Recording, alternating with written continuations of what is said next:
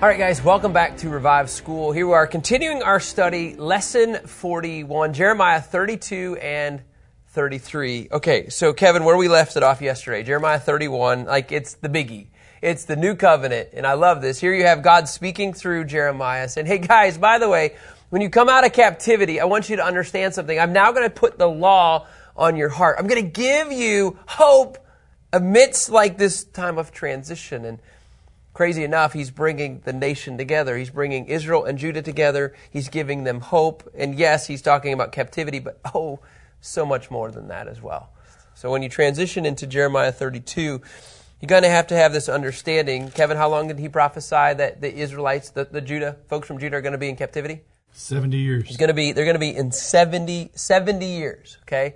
And a lot of this had to do with Zedekiah's problems. A lot of this had to do back to Hezekiah's problems, right? So all of this is just, it's building. So when you get into Jeremiah 32, you just never know what you're going to expect. Is it going to be positive? Is it going to be negative? Is he talking about the millennium? Is he talking about captivity?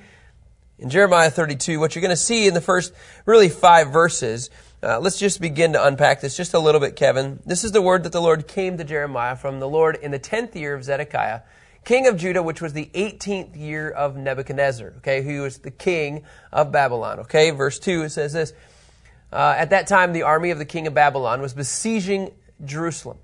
And Jeremiah the prophet was imprisoned in the guard's courtyard, in the palace of the king of Judah. Verse 3 says, Zedekiah, king of Judah, had imprisoned him. Why are you prophesying? This is what the Lord says. Look, I'm about to hand this city over to Babylon's king and he'll capture it. So Zedekiah puts this prophet into jail. Why? Because he doesn't like what he says. Pretty much, right? Verse 4 it says, Zedekiah, king of Judah, will not escape from the Chaldeans. Indeed, he will certainly be handed over to Babylon's king. They will speak face to face and meet eye to eye. So here you have, in these first 5 verses, okay, Zedekiah imprisons Jeremiah. And the scripture says this, God will take Zedekiah to Babylon, where he will stay until I attend to him. This is the Lord's declaration. You will fight the Chaldeans, but you will not succeed. So Kevin, what's the word from Jeremiah to Zedekiah? They're going to take you captive, and you're going to get to go alive, and you're going to fight them, but you're not going to win. Okay, close. You're kind of close. I think we mixed a little bit, a couple things, which welcome to our life sometimes. You know, here's the reality. Yes, you could be, remember, if you let him take you captive, you will live. If you fight, remember, and don't go against it, then you'll die. So, makes sense? So there's that progression of like, look, just trust me. I'm going to put you into captivity. You're not going to like it. Don't fight the scenario or you will die. This is the picture of 1 through 5. But then when you get into verses 6 through 15, here is the label of, let's just go there. Then my cousin Hanamel. Okay, he came to the guard's courtyard. Kevin, where is Jeremiah right now? In the prison. He's in prison.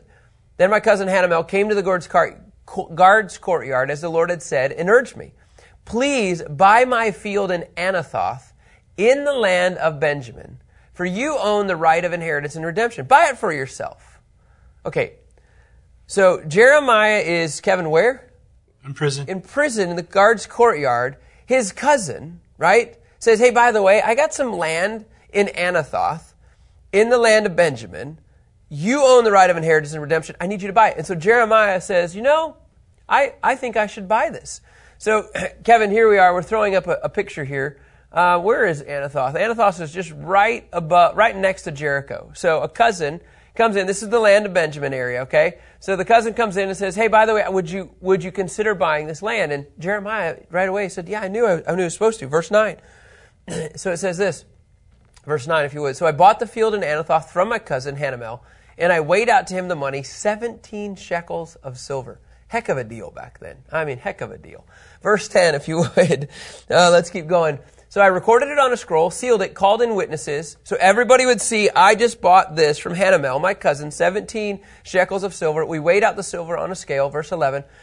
I took the purchase agreement, the sealed copy with its terms and conditions, and the open copy. Isn't that an interesting verse? The terms and conditions. It sounds very 21st century. And I gave the purchase agreement to Baruch, son of Neriah, son of Maaseiah. I did this inside of my cousin Hanamel, the witnesses who were signing the purchase agreement, and all the Judeans sitting in the guard's courtyard. Hey guys, you guys mind coming over and watching this? I instructed Baruch in their sight, and look what he says. This is what the Lord of hosts, the God of Israel, says. Take these scrolls, this purchase agreement, with the sealed copy and this open copy, and put them in an earthen storage jar so that they will last a long time. Okay, verse 15 then says, for this is what the Lord of hosts says, the God of Israel says, houses, fields, and vineyards will again be bought in this land. Kevin, Rich, let's go to you, Rich, on this one. Why do you think it's important? I mean, I think this is a really interesting text. Here you have a guy in prison. He just bought land. What does that say about him? It says that he trusts God's promise that they will come back to it. Even though they're going to be carried away into captivity, they're going to come back to this land, and it's going to be important for you to own some of it because you're going to need it. So the timing wasn't like Jeremiah could just go and start building and living on the land. The timing was he believed God was going to restore what exactly he's been saying, exactly what you just said, Rich, and he's going to actually own land. I don't know, Rich. I think it's a pretty cool picture of believing in the future blessing that's going to come. One commentator said he actually put, how does the phrase go? He put his money where his mouth is. I'm going to invest into Israel. I might not see it right now, but it's coming. Isn't that a cool picture? Like, it's coming. And then when you look in verses 16 through 25, it kind of gets interesting. After I had been given the purchase agreement to Baruch, son of Neriah, I prayed to the Lord. Verse 17, O Lord God, you've made yourself. You yourself made the heavens and earth by the great power and with your outstretched arm. Nothing is too difficult for you. It continues on. And it says in verse 18, you show faithful love to the thousands, but lay the father's sins on their sons' laps after them. Great and mighty God, whose name is Yahweh of hosts. It continues on. And he just continues to recognize God's goodness, you guys. That's really all there is. There's God's goodness in his life in all of this progression. He prays about buying the field because it's funny, in 16 through 25, though, he realizes, though, it might not be, Kevin, one of the best business deals. You know, I mean, you think about this, because look at this.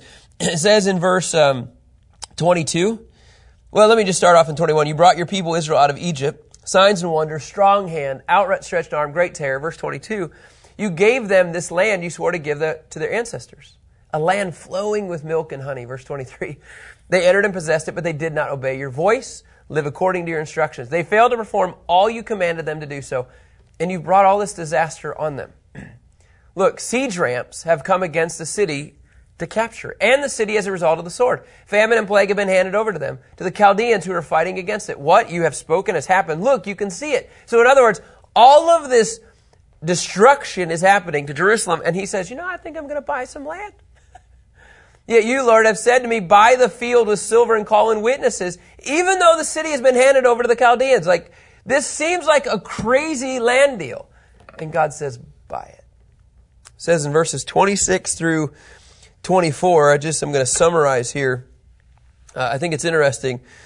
God answers Jeremiah and he says, no, you're doing the right thing. There's nothing that's too hard for me to do. And he realizes, and I like what J. Vernon McGee says, God is delivering the city over to the Chaldeans, and in his own time, he will deliver the city from the Chaldeans. That's what you're going to see in Jeremiah 32. Jehovah, God, is delivering them for judgment, and then in a future day, he will deliver them in mercy as he promised. And Jeremiah is banking on it. And so here you have this speech in Jeremiah 33. Here we go. We're going to begin to walk through what Nelson's commentary says. It's restoration and cleansing of Jerusalem. We're going to start seeing God take this thing back. And so this whole letter, really, this whole setting of this speech is found in the courtyard of the guard, and he's being kept there during the Babylonian siege in 588 BC. So here you have this, remember, Kevin, this second wave? You remember this? There's been a first wave in 597, remember? And they're headed to Jerusalem. We already know the king of Jeconiah, right? He's already headed there, right? Now we're in the second wave of people being deported to Babylon. This is what it really looks like. So in 588, here he has Jeremiah is being kept during the Babylonian siege. And it says this in verse 1, just to reiterate what I just said. While he was still confined in the guard's courtyard, the word of the Lord came to Jeremiah a second time. God, just don't miss this. God can speak to you when you're not out by the sea in a beautiful chair with the sun on the beach. He can speak to you when you're feeling like in bondage. He can speak to you like when things really don't look that good. And he says in verse 2, the Lord who made the earth, the Lord who forms it to establish it. Yahweh is his name, says this.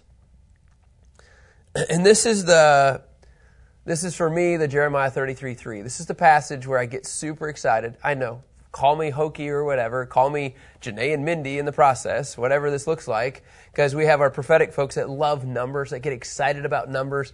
You know, this is some of the reason why they'd get excited about numbers, because 3:33, let's say the time, 3:33, it happens twice in a day. Maybe this serves as a reminder about what God is asking of his people. He says, call to me and I'll answer you and tell you great and wondrous things you do not know. In other words, he's saying from prison, I need you guys to trust me in this. I need you to call me and I will answer you. Like literally cheesy illustration. Pull out your phone, you call, God will always answer. And when he answers, what's he going to do? He's going to tell you great and wondrous things you don't know. But how do you know what God is saying to you unless you what? Call him. Look, I'm just telling you, I know a lot of us think that it's super cheesy, but God wants to answer us.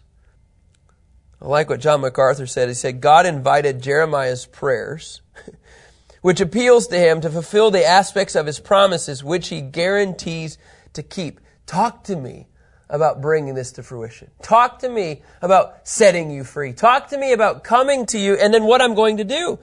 He says in verse 4, for this is what the Lord, the God of Israel, says concerning the houses of the city and the palaces of Judah's kings. The ones torn down for defense against the siege ramps and the sword. In other words, these houses that are literally torn down, made into rubble, and then they're actually made into a wall. He says all of this is being taken care of. But then he says, and look in verse 5, the people coming to fight the Chaldeans will fill the houses with the corpses of their own men. That I strike down in my wrath and rage. I have hidden my face from the city because of all of their evil. So here's what he does. He begins to say to Judah, I'm going to bring about 3 things that you can guarantee, you can take to the bank about what's going to happen. But it goes back to you guys, call to me and I will answer. And I'm going to tell you great and incomprehensible, unsearchable things that you can't even fathom. I just believe God wants to talk to us. I believe once you're on your knees into a prayer closet, just talking. And he says, this is what I'm going to do.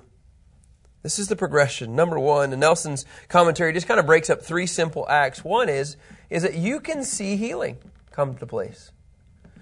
He says in verse 6, yes, yet I will certainly bring health and healing to it and will indeed heal them. I will let them experience the abundance of peace and truth.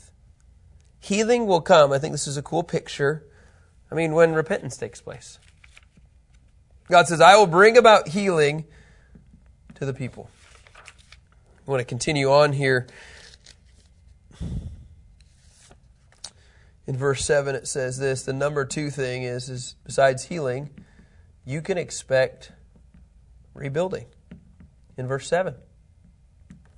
He says, I will restore the fortunes of Judah and of Israel. Kevin, there it is again. Remember we talked about this even in 30 and 31. It's going to be a united nation. It's not just going to be Judah. It's not just going to be Israel. He's going to bring everybody. I will restore the fortunes of Judah and of Israel, and will we rebuild them as in former times. You are going to see rebuilding. Healing take place and rebuilding. I guess to me, Rich, when we look at healing and rebuilding, like what's the difference between the two? What would you say? Well, I think the healing is going to be those that are going to be brokenhearted over the fact that they had disobeyed the Lord and had to go off into captivity. And then as a result of that, their towns and their homes that they lived in were ruined. So therefore the Lord will rebuild those physical structures. So it's almost like what I hear you saying is, it's almost like when the spiritual healing takes place, you'll see the physical being rebuilt. And I can't tell you, in your own life, think about this. Just go along with me, okay, for a second. Let's just say everything around you is a mess, okay? It isn't until you have spiritual peace in your own life, peace and joy, that you remotely think about doing anything physically. Do you guys agree? Yeah. I think it's a drive, and I think it's a cool picture. It's not in some formulaic, like a graph or anything. It's not in this, you have to do A to B to get to C. I just think that it's a cool picture of what he says is coming. Because then look what he says. Number 3, another act that's going to take place is there's going to be a cleansing. In verse 8, Scripture says this, I will purify them from all the wrongs that they have committed against me, and I will forgive all the wrongs they have committed against me, rebelling against me. You know, there's a really cool picture here of forgiveness. He says, I will purify them. You know, something I didn't really mention, but I think it's a really cool picture. You will see this mentality or even this language of I will multiple times throughout this text. It's like God saying, I'm doing this. I will purify, I will forgive. And so here you have this language of this ritual purification, like the cleansing side of what is unclean and defiled. So when they come back into a new land, what is he doing? He's cleansing them of their past. He's forgiving them of their past. And it's almost like this language of, and it's pretty straightforward, Nelson says, of a pardon. I'm forgiving them. I am literally wiping this away. So here's what they have this image, Kevin. They have this image of only God can forgive all of their wrongs, right? This is a Jewish audience. Only God can forgive. So when you go to Mark 2, verse 7, this is what throws them off. Yeah, okay, I know I just jumped to the New Testament. But the mentality in the Jewish people is that only God can forgive. But in Mark 2, there's this language of the religious. They're describing Jesus Christ, and they say, why does he speak like this? He's blaspheming. Who can forgive sins but God alone? In their mind, the language all throughout the Old Testament is only God can forgive. So when Jesus is now beginning to forgive sins, they cannot put the pieces together. I mean, earlier on in Mark 2, the reason that it caused so much problem is that here's the healing of the paralytic. Remember the friends and all this stuff? Here you have this. Jesus told the paralytic, son, your sins are forgiven. And it just stirred up the religious. So what are you going to see when they're beginning to come into, remember, we're in Jeremiah 33, specifically the chapter 33, you're seeing Israel being restored. You're going to see healing come, you're going to see rebuilding come, you're going to see cleansing come. And then watch this, it says in verse 9, this city will bear on my behalf a name of joy, praise and glory. Do you remember the other chapters? He says, I'm going to what? I'm going to take away the joy. I'm going to take away the gladness.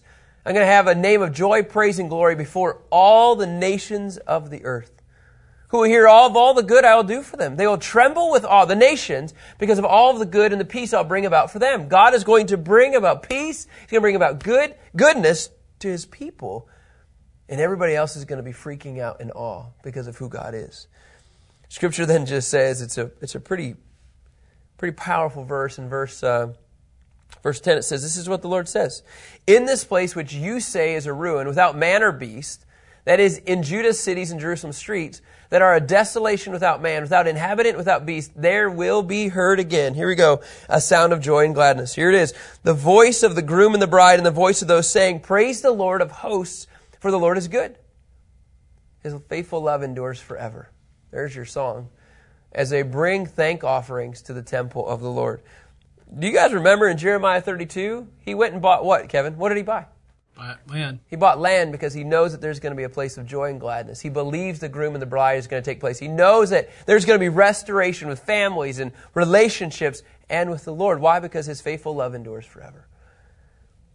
He believes this. So much so, you guys. Kevin, can you go to, for me, Psalm 136, verse 1 for me? Psalm 136, verse 1. So here you have this, give thanks to the Lord, for he is good. His love is eternal. Okay, this is kind of the language, Kevin, that they have in going back. Now watch this. This is really cool. Go to Ezra 3:11. Ezra 3:11, which we have not gotten into. Ezra 3:11 is this: they sang with praise. You have to understand something. These are the words of the Jews using on their return from Babylon. This is what they're saying. They sang with praise and thanksgiving to the Lord, for He is good. His faithful love to Israel endures forever. Then all the people gave a great shout of praise to the Lord, because the foundation of the Lord's house had been laid. Here they are. They're rejoicing. They're singing. And what? Jeremiah prophesies this. And Ezra walks it out. Is that not awesome or what?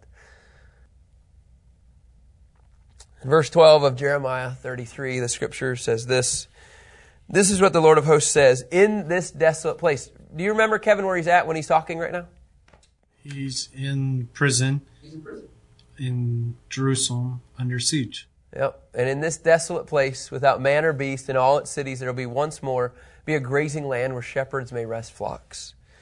The flocks will again pass under the hands of the one who counts them in the cities of the hill country, the cities of the Judean foothills, the cities of the Negev, the land of Benjamin, the cities surrounding Jerusalem and Judah's cities, says the Lord. Now, I will tell you this, okay? Again, you got to go back to this language. There will be a partial fulfillment that we're talking about. Like, it's clear we're talking about, yes, some of this stuff is going to happen, right? Kevin, you would agree. These cities are going to be restored. There's certain areas of land that God is going to redeem, but yet it still doesn't quite get to what? The complete fulfillment. So he says in verse 14, look, the days are coming.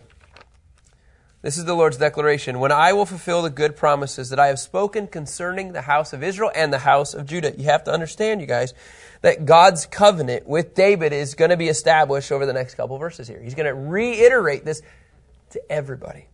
It says in verse 15, in those days, and Kevin, we've read this. This is normal language now. In those days and at that time, I'll cause a branch of righteousness to sprout up for David. He will administer justice and righteousness in the land.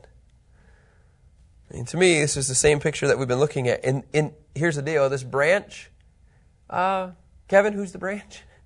Jesus. When in doubt, it's Jesus. I'm going to cause a branch of righteousness to sprout up for David. Do you remember even last chapter we talked about how David was going to rise again? Like, there's this incredible picture that the Messiah King is coming. That He's the King who's going to reign forever, and not just the first time, but the second time. He's going to administer justice and righteousness in the land, which, you guys, here we go again. Not at the first coming, but Kevin, at the second coming. And the second coming is going to institute 1,000-year reign, 1,000 years, which we would call the millennium. And before that, you have, yes, the tribulation. And so I just want you to understand, I will cause a branch of righteousness. Here he goes. This is what He's going to do. The branch of righteousness is right before, yes, the 1,000 years. And just so you have a picture, I just kind of like this. He's going to sprout up. It's a crazy picture. And it says in verse 16, in those days, Judah will be saved. Jerusalem will dwell securely. We've talked about this actually earlier on, and this is what she will be called, meaning Jerusalem. Jerusalem is called the Lord is our righteousness. So both Jerusalem and the branch of David is the same name. The Lord is our righteousness. They have the same name. This promise is very clear. It's for the latter days. Verse 17, for this is what the Lord says: David will never fail to have a man sitting on the throne of the house of Israel. Can we just, for old time's sake, Kevin, let's go to 2 Samuel, can we? Let's go to 2 Samuel, is it 7? 2 Samuel 7, I believe. Here you have the Davidic covenant, 2 Samuel 7:16. Your house and your kingdom, this is David, will endure before me forever, and your throne will be established forever. That sure sounds like 2 Samuel 7:16, a prophetic word that's given to David. Now you go to Jeremiah 33, verse 17 says, for this is what the Lord says: David will never fail to have a man sitting on the throne of the house of Israel. That's because He's talking about Jesus. He's going to come administer justice and righteousness to the land. It says in verse 18, the Levitical priest will never fail to have a man always before me to offer burnt offerings, to burn grain offerings, and to make sacrifices. think this is a cool picture. I'm going to read something by Tom Constable, who's a former professor of mine at Dallas Theological Seminary. And he wrote this. He said, in the millennium, there will be a restoration of Levitical priests, in reference to verse 18. Though instead of looking forward to the coming of the ultimate sacrifice, the worshiper will look back to it. They'll be worshiping back to the fact that Christ has already done this. Verse 19 says, the word of the Lord came to Jeremiah. Remember, he's still at a courtyard, hanging out in prison, saying, hey guys, I just bought land. Because I believe that he's coming back. And this is what the Lord says, if you can break my covenant with the day and my covenant with the night, so that day and night cease to come at their regular time. Then also my covenant with my servant David may be broken, so that he will not have a son reigning on his throne, and the Levitical priests will not be my ministers. Once again, this is kind of a cool picture here. He uses this creation covenant, this creation account kind of deal. Like, look, if God's not going to uphold that, he's not going to uphold the Davidic covenant. But praise the Lord, you don't have to worry about that. It says in verse 22, the host of heaven cannot be counted, the sand of the sea cannot be measured. So too I will make the descendants of my servant David and the Levites who minister to me innumerable. In other words, I will keep the covenant with David, as I said in 2 Samuel 7. I'll keep the covenant with Levi, even as I talked in Numbers 17. And yet at the same time, he goes back to this covenant, you guys. There's this language of the sand of the sea mentality of Genesis 15. Genesis 15, 1 through 5, he promised Abraham, what? I'll make my descendants as innumerable as you won't even be able to count them. So here you are, Jeremiah, yes, referencing the Abrahamic covenant as well. The Davidic covenant, the Levite covenant, and the Abrahamic covenant. And the word of the Lord came to Jeremiah in verse 23, and he says, have you not noticed what these people have said? The Lord has rejected the two families he had chosen. My people are treated with contempt and no longer regarded as a nation among them. Okay, so Kevin, there's this discussion about who the two families are. Okay, the discussions, right away you kind of think Judah and Israel. But he has been talking about who? David and Levi. He says, man, I haven't rejected them.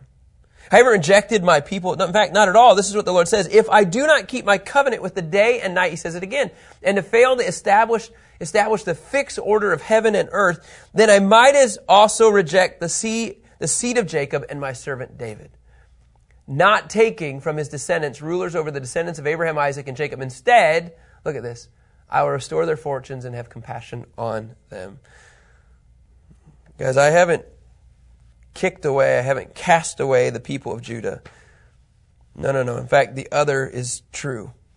As a part of the new covenant that we've been hearing throughout Jeremiah, the Lord has promised that he will never again reject his people. And in fact, he says, as Nelson says, he'll forgive their sins and remember it no more. But it only happens when they embrace the new covenant. All right, here you have Jeremiah hanging out in prison. He says, guys, I'm so convinced that God's going to do something ridiculous. I just bought land with 17 shekels of silver. He's putting his money where his mouth is. He's in. The question is when things don't look good, do you still believe in God enough to say, yes, I'm going to hang on to you even if I can't explain it right now? It's a great picture. And I'm thankful for the prophet Jeremiah leading the way and showing us how to do this. All right, guys, have a great day, and we'll continue our study tomorrow. Thanks.